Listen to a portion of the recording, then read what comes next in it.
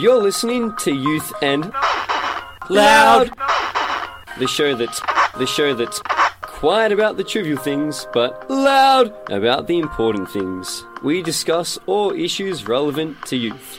If you'd like to find out more about the show or have a topic idea, check us out on Facebook and give us a shout by searching Youth and Loud. Welcome to Youth and Loud. On this episode, we're discussing how to best manage and cope with life. When we're doing it tough or going through something difficult such as mental health, in particular, we'll be discussing the topic of suicidality. We're joined in the studio with Matt Runnels. Matt is the CEO of Mindful Oz, and we're joined as well with Darby Turnbull, who is a consumer peer support worker with Origin Youth Health. Hey, lovely to be here. Beautiful, thanks for coming, Darby. So guys, welcome to the show. It's super cool to have you here today. We're also joined with Jack Misson. I was waiting for that. And he'll be helping to host this episode as part of the Youth and Loud team. Cool. So guys, just to kick us off, can you tell us a little bit about yourself and what your life looks like at the moment, starting with you, Matt? Yeah, so we're just obviously wrapping up the end of the year, which has been a really beneficial year at Mindful Oz. Again, Mindful Oz is, for those people haven't heard of what we do, it's a not-for-profit organisation based out of Melbourne here that encourages people to come out of the shadows of the surrounding stigma via self-acceptance, via stories of hope and lived experience education, teaching people the tools, strategies and easily achievable practices and solutions to do workouts for the mind, to put wellness back in their own hands so that they not only just cope and get by, but they start to live healthy, happy, fulfilling lives. So, yeah, we've had a really beneficial year. We've facilitated about 130 workshops around Australia in high-risk areas, with a couple of trips to America as well amongst that, and just wrapping it up now and looking forward to a big 2019. Awesome. And what about yourself, Darby? Yeah, well, as I mentioned before, as you mentioned before, I should say, I'm a consumer peer support worker for Origin Youth Health. I've been doing peer support for about 2 years now. Origin was sort of the beginning of that for me. During a really low point in my life, I was really lacking direction and focus, and, this one sort of bright light was peer support, the fact that I could turn my experiences into something useful. And I didn't even know when I was being treated at Origin that, peer support was something they offered or that it was an opportunity for, young people like myself. So I began as a volunteer there, which moved into a part-time consumer peer support role in an adult service, which I worked at for 18 months. And I've only very recently begun working at Origin as a paid employee, focusing more on the post-discharge aspect of peer support. So a large majority of my work is situated in the inpatient unit. So I meet and connect with people there, and if they are willing and interested, and I will work with them after hospital, usually for about a month, to sort of help with that transitional process. Yeah, beautiful. All right. So from your experience, what are some things, I guess, that you did which helped manage and cope with your own life when you were struggling with suicide and, I guess, going through that? If we can start with you, Darby.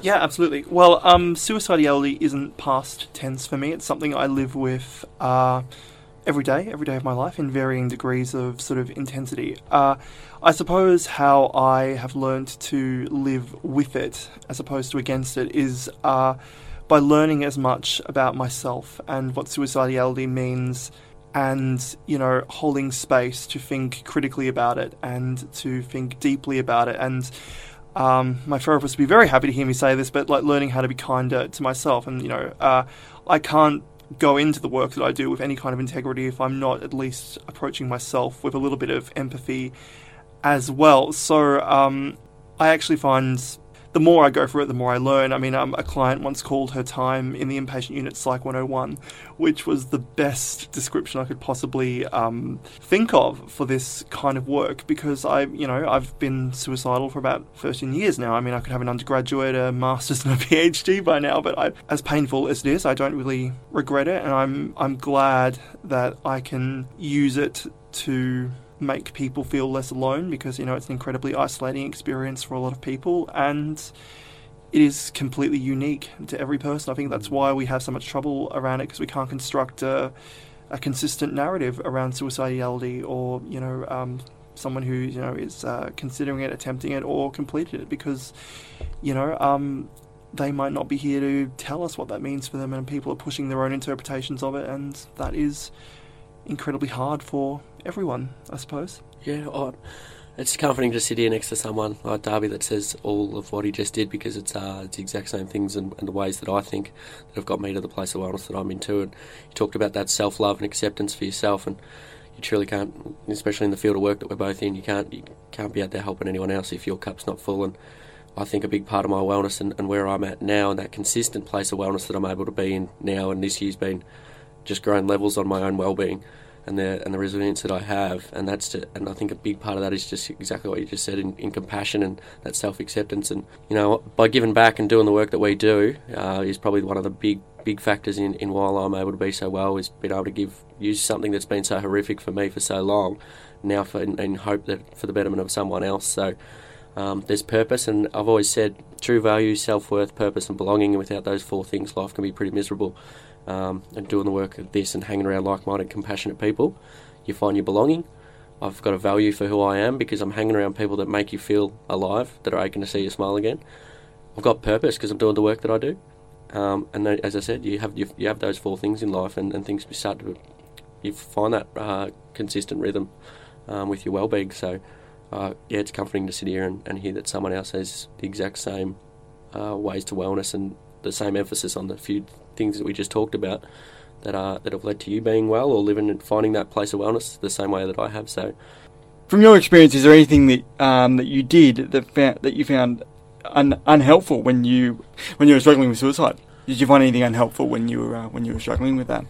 Yeah, I guess just all the things that are unhelpful for me that when I was experiencing it are probably still the same things to these days, and that's people taking it for granted, or maybe being in a place of wellness that I'm in now where people go, well, he's doing this work, or he speaks so openly and honestly about what he's experiencing, so he must be fine. I think you still need that. I living with bipolar disorder and living through chronic suicidal ideation.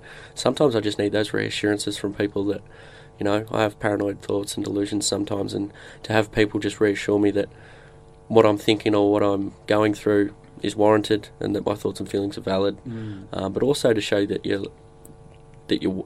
wanted, that you're not taken for granted, that you're loved, that you're worthwhile. And something as so easy as sending a message or just giving someone that positive affirmation and reassurances are some things that I'd love to see more people doing more of, me included. And they're the things that I found really unhelpful. Was we encourage people to be open and honest about it, but sometimes when you feel like a burden and all the rest of it, the last thing you want to do is shout from the rooftops about what you're experiencing. Sometimes you want someone to come and knock on your door or start that conversation with you, rather than for me to feel like I'm weighing people down with starting that conversation myself. So it's just more people using, we all possess unlimited amounts of it, and that kindness, compassion, empathy, love and support and care. And those 5 and 6 things are forever and will always be the ways to prevent suicide. And it's about checking in with people. And not taking anyone for granted. And as I always say, we do this exercise when I go on stage all the time now, and I ask everyone to whip out their phones, and the same time it takes for us, 41 seconds, I get people to write a text message to someone in their phone, anyone at random. And the same time it takes to us, 40-second text message to someone we love and care about, is at the same time it takes for us to lose someone to suicide all around the world every 40 seconds. So people will sit there and say to me, I don't feel comfortable messaging everyone in my phone and telling them how they're loved and worthwhile. And I said, well, I've lost 8 mates to suicide now, 7 mates, and one just not long ago. And you'd do absolutely anything to take that back and be able to send them that message. So something that's so simple for us to be able to do and do more of. And that, as I said, that empathy, compassion, kindness that we hold unlimited amounts of could be the difference in someone's life, or at least positively impact or change that person's day. To start spreading more of it. And I guess that that message would be more just touching base with someone and seeing if they're okay and just checking in with them. Yep. There's like I talk about things that are unhelpful. I just think it can be so easily managed from the people around us if we can all be better people, is what I'm trying to say. And I guess that's the things that are unhelpful, because people have that doubt, that lack of self-worth and value for themselves, like I was talking about before. So to be able to have someone check in with you, rather than expect people with a mental illness to, it ain't weak to speak, just talk about your thoughts and feelings. It's like, well, sometimes that's there's a reason that exists, is because you feel like a burden on people. So if people can just start to be kinder to one another and check in with us, with those people that are struggling, or anyone in particular, rather than demanding that we go to them when we're struggling. We just got to start having more beautiful and meaningful conversations about things and not wait for people to come to us, but to go to them. If you felt concerned about anything you've heard tonight, you can contact Beyond Blue on 1300 22 26 38. Lifeline on 13 11 14. I guess how can friends, or how can, I guess, we as a community overcome the stigma, or overcome the hesitation people might have to do that, the hesitation people might have to check in to see if a mate is doing okay, or to see how they're going? How do we overcome that hesitancy and just do it so that it becomes, I guess, a natural part of life, a natural part of everyday living? Yeah, and that's really important. I thought I put a lot of emphasis on that conversation when I do my talks, and it's having that, I say them, but the three most important things, because people don't want to have those conversations because they're scared of the answer. They don't want to go over and ask someone, are you suicidal? Because if he says yes, I'm not qualified as such to talk about it. But as I always tell people, the three things that I always wanted to see, hear and feel when I was struggling, and the same three things that we can do for everyone around us, the reflex head nod. The head nod that goes, I've got no idea what Matt's talking about right now, but if I nod my head up and down like this, reflex head nod, that shows me that he's at least listening or pretends that he understands it, and it's so effective. The ears willing to listen with no intent to reply, no judgment, no criticism, no comparisons, no advice, and no need for answers. Just simply being able to have a conversation with a stranger, friend, colleague, loved ones, friends, family, whoever it is, to enable them to get their thoughts and feelings off their chest so they're no longer suppressing them. And the discipline it takes for me to live with bipolar disorder is the same discipline it takes of all of us as caregivers. And that's not checking in for one day and ticking it off and then not doing it again for another 3 months. It's the discipline to keep checking into people, to lower those walls, to encourage vulnerability, so people can... Vulnerability is the birthplace of strength. And by going and checking in with people consistently and showing them that this conversation is normal to us, and it's not just doing it as a one-off, hey, how you going, are you okay, I've done my thing now, walk away. It's breaking down those walls of stigma and shame and embarrassment by making it a frequent conversation. And it's just those three simple things that we all can be doing that enable people to speak up and feel more comfortable talking about their thoughts, feelings and emotions. I suppose the thing that I would add as well is humour. Using your shared relationship with the person, because, big issue I have around things like Are You OK Day is like, what comes after Are You OK? Are you going to be in a place where you can actually listen and build rapport and create some mutuality around this experience that, either you and or this other person will have? I mean, I found a lot in my work. I mean, it's my attitude towards having these conversations has evolved so much because, I've never really felt that comfortable talking about my own suicidality because... for a myriad of reasons, which we'll probably go into later in this episode, surrounding the culture around it, it's just not talked about in a particularly effective way. I mean, it's all solutions based. It's all sort of, there's as I was saying before, there is a narrative around it.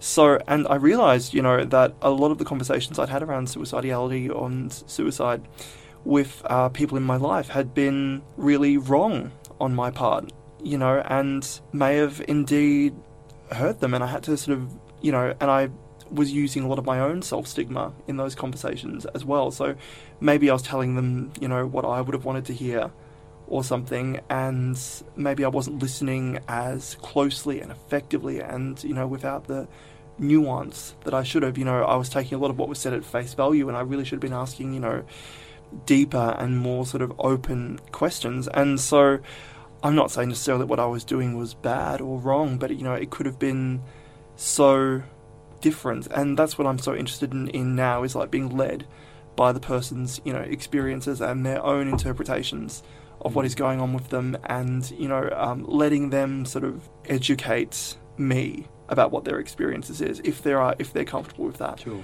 One situation comes to mind with a young woman who's actually now a colleague of mine. I'm really excited for her. We had a very, very long conversation about her intent intention to make an attempt. And, you know, no one would think about this when having this conversation, but we were cracking jokes the whole way through because, you know, we've both been there. You know, we both know what it means. And it sort of helped normalise the process for both of us. Exactly what you just said about the normality of the conversation and however you can do that. And that's why I'm a huge advocate for being as confronting as you can and being as raw and real with this conversation. No sugarcoating it, no tiptoeing around it. Talk about it for all its truths. That if I ask someone if they're okay, and you know, this is not mocking the work of anyone. Are You OK Day is a brilliant initiative that, you know, saves the lives of hundreds of thousands of people right across Australia, but also around the world. So this is not a shot at that, but Absolutely. by being confronting and asking someone if they are suicidal, rather than are you okay, you are telling them that conversation is one that you are comfortable having. But if you ask someone, okay, are you okay, and I'm feeling suicidal, I'm not going to tell you that I'm suicidal. I'm just going to answer your question. I'm okay, I'm fine. You open up the passage for me to lie and to tiptoe around it. If you ask me I'm suicidal as a direct question like that, I'd say yes or no answer. And by you saying that, Matt, are you suicidal? I go, well, he's all right talking about it, so now am I. But if by asking, are you fine? Are you okay? I'm going, well, I'm not. But I'm not telling you the real truth because I don't know if I say I'm suicidal, how you're going to receive it. Yeah. So people are scared about that. So again, it's just about bringing comfort to that conversation. That's by being as honest, as real as possible and talking about it in all its truths. Yeah, and I suppose it's just important, you know, for how you hold space for yourself to have those conversations as well. You know, for both of you. I mean, I find a lot of what happens with people when they disclose that they are suicidal is their agency immediately gets taken away from them. You know, it becomes a problem, but you know, they become a problem to be fixed. And for example, in my experiences of having these conversations, my wishes were not acknowledged or listened to. You know, my confidentiality was broken, and yeah, of course, duty of care are things that exist for very, very good reasons, but I was certainly not listened to, and you know, people I know have not been listened to. People I know have, you know, would have much rather have not had those experiences because it made them feel worse. And I think we need to be. Yeah, just I think what I'm going to take away more is we have to listen more. I think you've touched on a few really key important things there, Darby. One of those is properly listening to someone who wants to open up and talk about suicidality, and it connects with what Matt was talking about before with having that sense of empathy, not being judgmental, not seeking to give advice and that kind of thing, but really listening to that person when they share. And the other thing you mentioned was to listen to their experience. So don't listen with an intent to perhaps think that you know better than them. Yes. So listen to the reality of their own experience. And you mentioned before to let them kind of teach you about their own experience. Yes. And I guess just sit with them in that space. Yeah, absolutely. And I think that's, it just seems like such an important thing to do and to be aware of. Yeah, and I think people are afraid of that space, and because they assume it's going to be really dark and really scary, and you know, for me, or maybe because this is the way that I move through the world, because you know these are my everyday experiences. So you know this is home to me.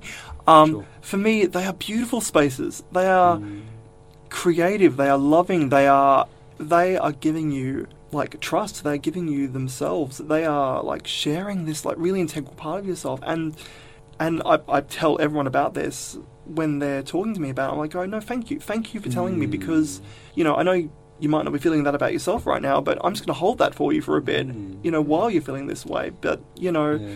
And it also takes strength to share that openly, to share that honestly Absolutely. with someone is gutsy. Like, that's a gutsy thing to do. I think. Yeah. People are so worried about, as I said before, people are so worried about having the answers or the advice once someone says they are suicidal. But the only way to have the answers and to understand it more is to sit there and listen. And let them get, as you just said, build that connection and that rapport where they can get everything that they're going through off their chest. And from that, you on the other side of the fence will learn. The only way you're going to learn and be more comfortable to have those conversations with the next person is by having more of them. Yeah. That's the best way to learn. And the best way to learn is of people with lived experience that are telling you and bearing their all. Yeah. And you will walk away from that so much better for that conversation yourself, but also in dealing with the next person, helping the next person out. We're just so scared of not being... We don't think we're qualified enough or to have these conversations or to ask someone if they're suicidal. because we're not going to have the advice or answers for them. Yeah, and for people, I'm among them, and Matt said that he was among them. For people who've lost people to suicide, that is a intense thing to sit with. What could I have done differently? Why didn't I do something differently? Why didn't I have the answer? Why, this responsibility that we place on ourselves. And honestly, it's a very, very real and a very raw place to be in. But I think the way to be kind and understanding of yourself in that space is to go, yeah, I miss the person that I love. This person that I love is no longer there, and I'm feeling their loss, and I want an answer for it, because for all that we know about grief, because it's the ultimate shared experience, like life, death, and the grief that we feel after the people that we love are no longer with us is a universal experience. And despite that universality, there is no real answer, because it's different for every single person. And I'm still devastated that the people I love didn't give themselves that chance, but I'm not going to shame or blame them for it, because hell, I've been there. I felt what they were feeling. I felt a variation of what they were feeling, I should say. And yeah, no, I can't blame them. I think the easiest way that I've ever described it is, you talk about if you go through an unbearable amount of physical pain, you break a bone or something, what do you want that pain to do? You want it to stop. You're going through an unbearable amount of emotional pain, what do you want it to do? Stop. And that's the best way I've ever been able to try and reason with what people are experiencing with their suicidality. That's how I've always felt. Again, it isn't the answer, and as he said, we wish we could have them just split second more with them, that little bit of hope, and people only need a fraction of hope to continue tomorrow. And it's I sit here with the same views as you. I've lost 7 mates to suicide, and I've got this messed up slideshow that goes back and forth through my head every single day of the faces of those that I've lost and the families that have been left devastated. And I do absolutely anything to bring them back and have these conversations with them now and show them how beautiful and meaningful their life could have been, the same way mine is now. And that's what you just want to scream that from the rafters to as many people that are out there, hopefully, that listen to this, and all over the world, because there's so many people out there that wake up exhausted and debilitated by their thoughts and feelings every single day. And like myself, I still live with chronic suicidal ideation. I think about suicide all the time. Some days I can't see the light at the end of the tunnel. I just know it's there. Yeah. You just need people to understand that it does get better. And I know that's a cliche thing, but when you put the time and effort in and you work and you surround yourself with beautiful people and you start to have these conversations and get vulnerable, as I said before, it's the birthplace of strength. And I've been diagnosed for 9-10 years now, and it hasn't been a 10-year fix. It's only since I've taken the onus and acceptance for my well-being over the last 9 months have I really grown levels on my wellness with that discipline. So you just want to keep them there for another second. You just want to shake them and just tell them how much, it's not going to take you 10 years. It's not this lengthy-ass process.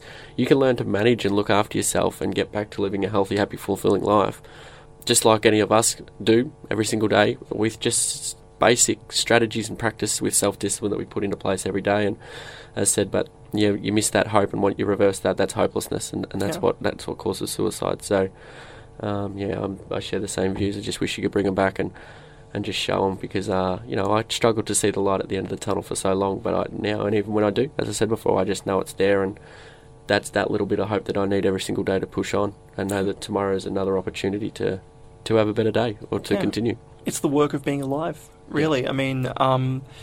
Just it's part of the gig, really. It's we're just going to be working on this forever.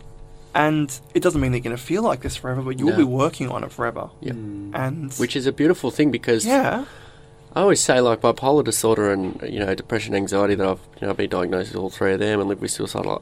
They've been my best teacher. If I wouldn't, people roll their eyes back and head at me when I say it, but if someone offered me a cure for bipolar right now, I wouldn't have it, because it has been my best teacher, and it will continue every single day I wake up and the eyes open and the feet hit the ground. It will continue to teach me all the things that are necessary for me to continue and become a better person. And I'll wake up tomorrow and I've got 1,440 minutes tomorrow, and I'll become a better person because of that and because of my experiences. I wouldn't have been as compassionate, as caring, as loving, wouldn't be as grateful if I wasn't diagnosed and been through with bipolar and been through what I've been through. I wouldn't have been half the person that I am today. So it's getting people to understand that instead of trying to kill a disease or numb a pain that you're experiencing, it's about learning how to nurture your system and find the beauty in what you're going through. And that's what I find with my bipolar is truly a gift, because it's taught me to become the person that I am today, and I'm proud of that person. If you felt concerned about anything you've heard tonight, you can contact Beyond Blue on 1300 22 26 38. Lifeline on 13 11 14. I guess, how have you found the experiences that you've gone through helpful when it comes to helping other people who experience similar things that you have? This is why it's a double-edged sword. It's a win-win every single day. By me, I am absolutely obsessed with growth. I never have been. Was never interested in mental illness, wellness, anything like that. And I guess that was why I was led down the path of where I was. Now, I wake up every single day and positive affirmations, I probably listen to 2-3 hours of that a day. That's not, I've got to listen to positive affirmations. That's here's my opportunity for more growth. Here's my opportunity to add levels to my wellness every single day. And as I said, a bit of a double-edged sword. I not only increase my wellness and put myself in a better place to look after others and help others, but the more that I learn and the more practices, tools, strategies, and understanding and knowledge for mental illness, mental wellness, resilience, and all those practices and solutions, I'm able to then pass them on. The better I become, the better the better help I am to others. But the more things that I put to trial and error and therapies and different ways to recovery and manage my illness, just goes back into others, and it's a win-win situation for everyone. So I'm obsessed with growth, and therefore the way that I've been able to help people over the last 12 months is paramount to the work that I've been putting into myself. And I think that, for me, that's exciting. I'm obsessed with doing as many things as I can for my own wellness, because now it's fun. I don't know how else to word it. It's become fun. I'm loving seeing how well I've got, and I just feel like there's so much more to my well-being and resilience that I can keep stepping up and growing levels on top of it, and it's become really exciting for me.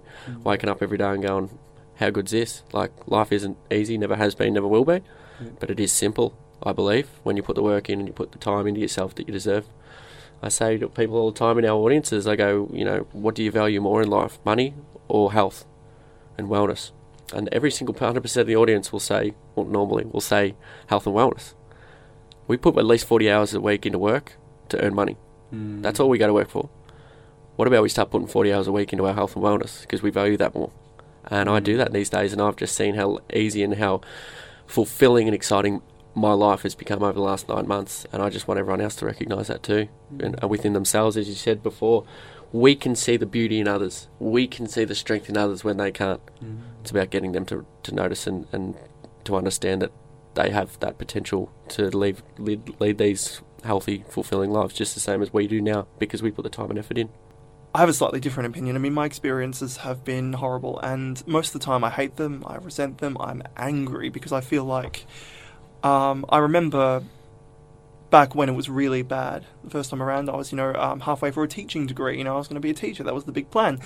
And I became so unwell I couldn't continue, and I felt like, and I articulated this, I felt like I had been cheated out of my life. In relation to what you're saying, Doug, with your own experiences that you've had, it sounds like you've got a really good understanding about the reality of how difficult and how dark it can be to be in that place. Yes. So when you hear someone else's story, or you're having a conversation with another person who's had similar experiences, you know what it's like. And yeah, I can relate to the feeling. Just to add on to that, I guess that it's helped you to have a good sense of empathy when it comes to listening to other stories and to helping other people in that sense. Empathy is key, and, I'll tell you something. Every single person I've, without exception actually, every single person I've spoken to will always say, oh, there's someone whose experience is worse than mine, there's someone whose trauma is worse than mine, and, I have held space for some, horrific trauma, which I can imagine, and that's the point, is I can imagine it because they're describing it to me, and I can definitely imagine it, but I can't feel what they were feeling, because, no one can, and it's so heartbreaking, because whenever I shared my story, they would say to me, oh my God, how are you still alive? Your experience is worse than mine. And my God, look at what we do to ourselves. We go through these experiences, and then we say to someone, oh, you've had it worse than me, other people have it worse than me. My God, Yeah, I hate hearing it. Yeah, same. I do, and it breaks my heart when people say it to me. I do realise that maybe that's where they're at right now. I'm like going, God, the things that you've survived and that you've endured, like, no wonder you're in hospital. No wonder you're feeling this way. You're having a very, very natural response to an insane situation. So, and I think that's sort of like something I like to say to people as well. It's like going, okay, like, your life has gotten to this point that you feel like it's not worth living. You know what? Fair enough. Your life has been horrific. What are we going to do to make your life less horrific? So, what role does diet and exercise play in suicidality or mental health as a whole? Oh, I definitely won't. I don't really feel authentic at the moment after the weekend talking about nutrition, but in terms of exercise, that's probably the number one thing for me. It always has been. 26 minutes of rigorous exercise a day equates to 12 hours of good positive brain health. Enough chemicals and endorphins circulated throughout your system for 12 hours of good positive brain health. And I've always said to people that is a no-brainer for me. If someone's going to do me that trade, I know a lot of people don't like exercise, and I've always said, and it comes back with nutrition, if I only worked out and ate properly when I felt like it, I'd be the fattest, laziest person you've ever met. I don't love going to the gym. I don't love exercising. I hate it. I hate running. I hate cardio. I hate eating healthy. But I'm preparing myself for those bad times and those challenges, and I know the difference in myself and my thoughts and feelings and emotions when I don't put that work in, and when I don't eat well, and when I don't go to the gym. The correlations are huge with wellness, with stress, with sleep, with everything to do with exercise and nutrition. There's more neurotransmitters in our guts these days than there is in our brain. The science shows that.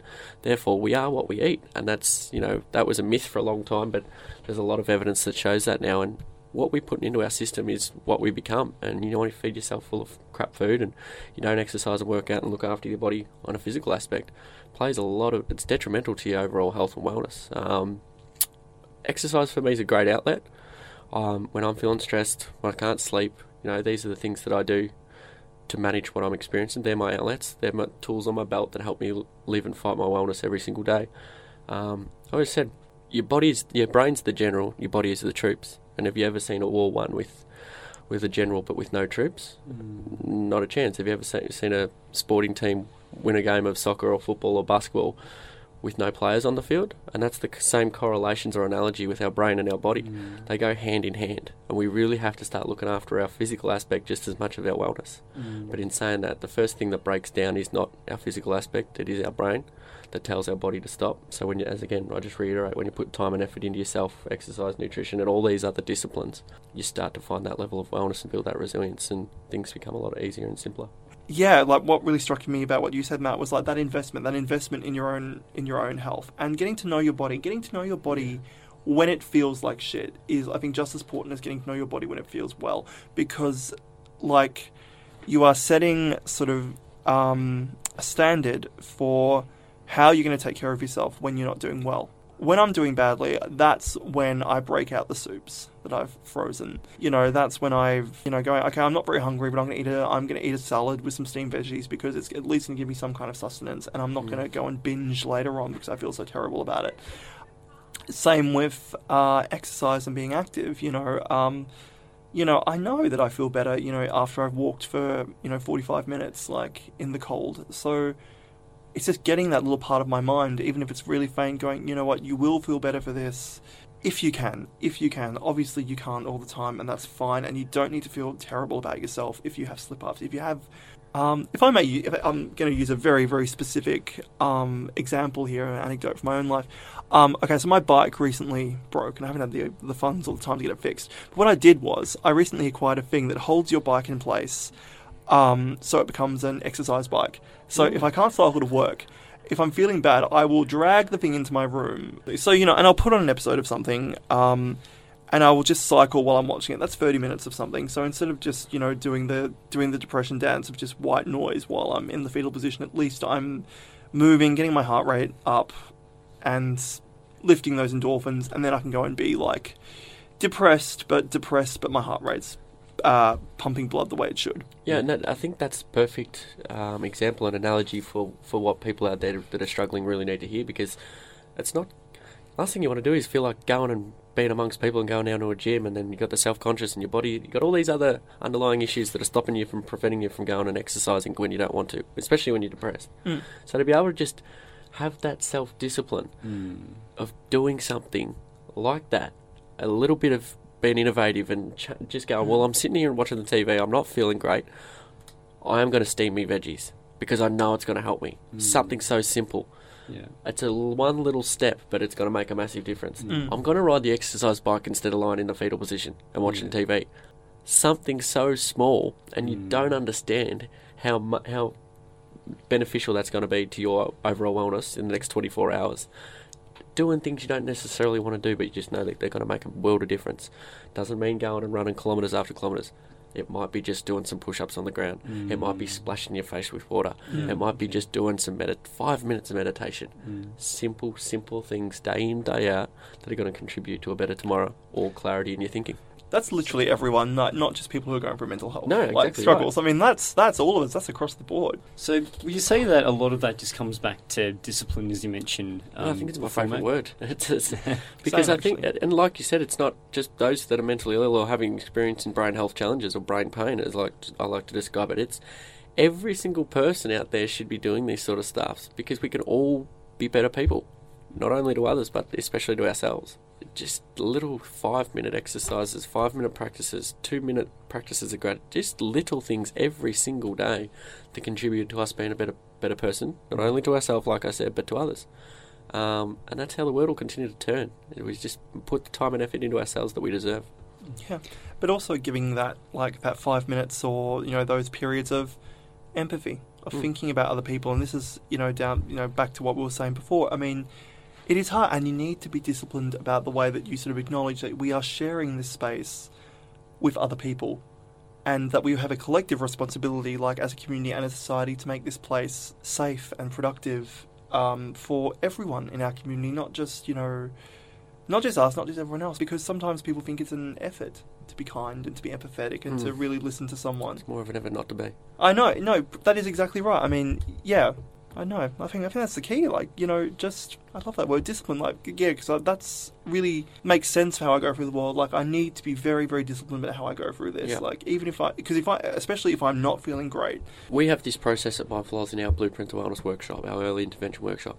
Through discipline becomes productivity. And people think discipline and doing these things that I do every single day, like gratitude, meditation, compassion, value alignment, raise my standards, meditation. They go, how do you fit all that in a day? How is that discipline? How does that open up productivity?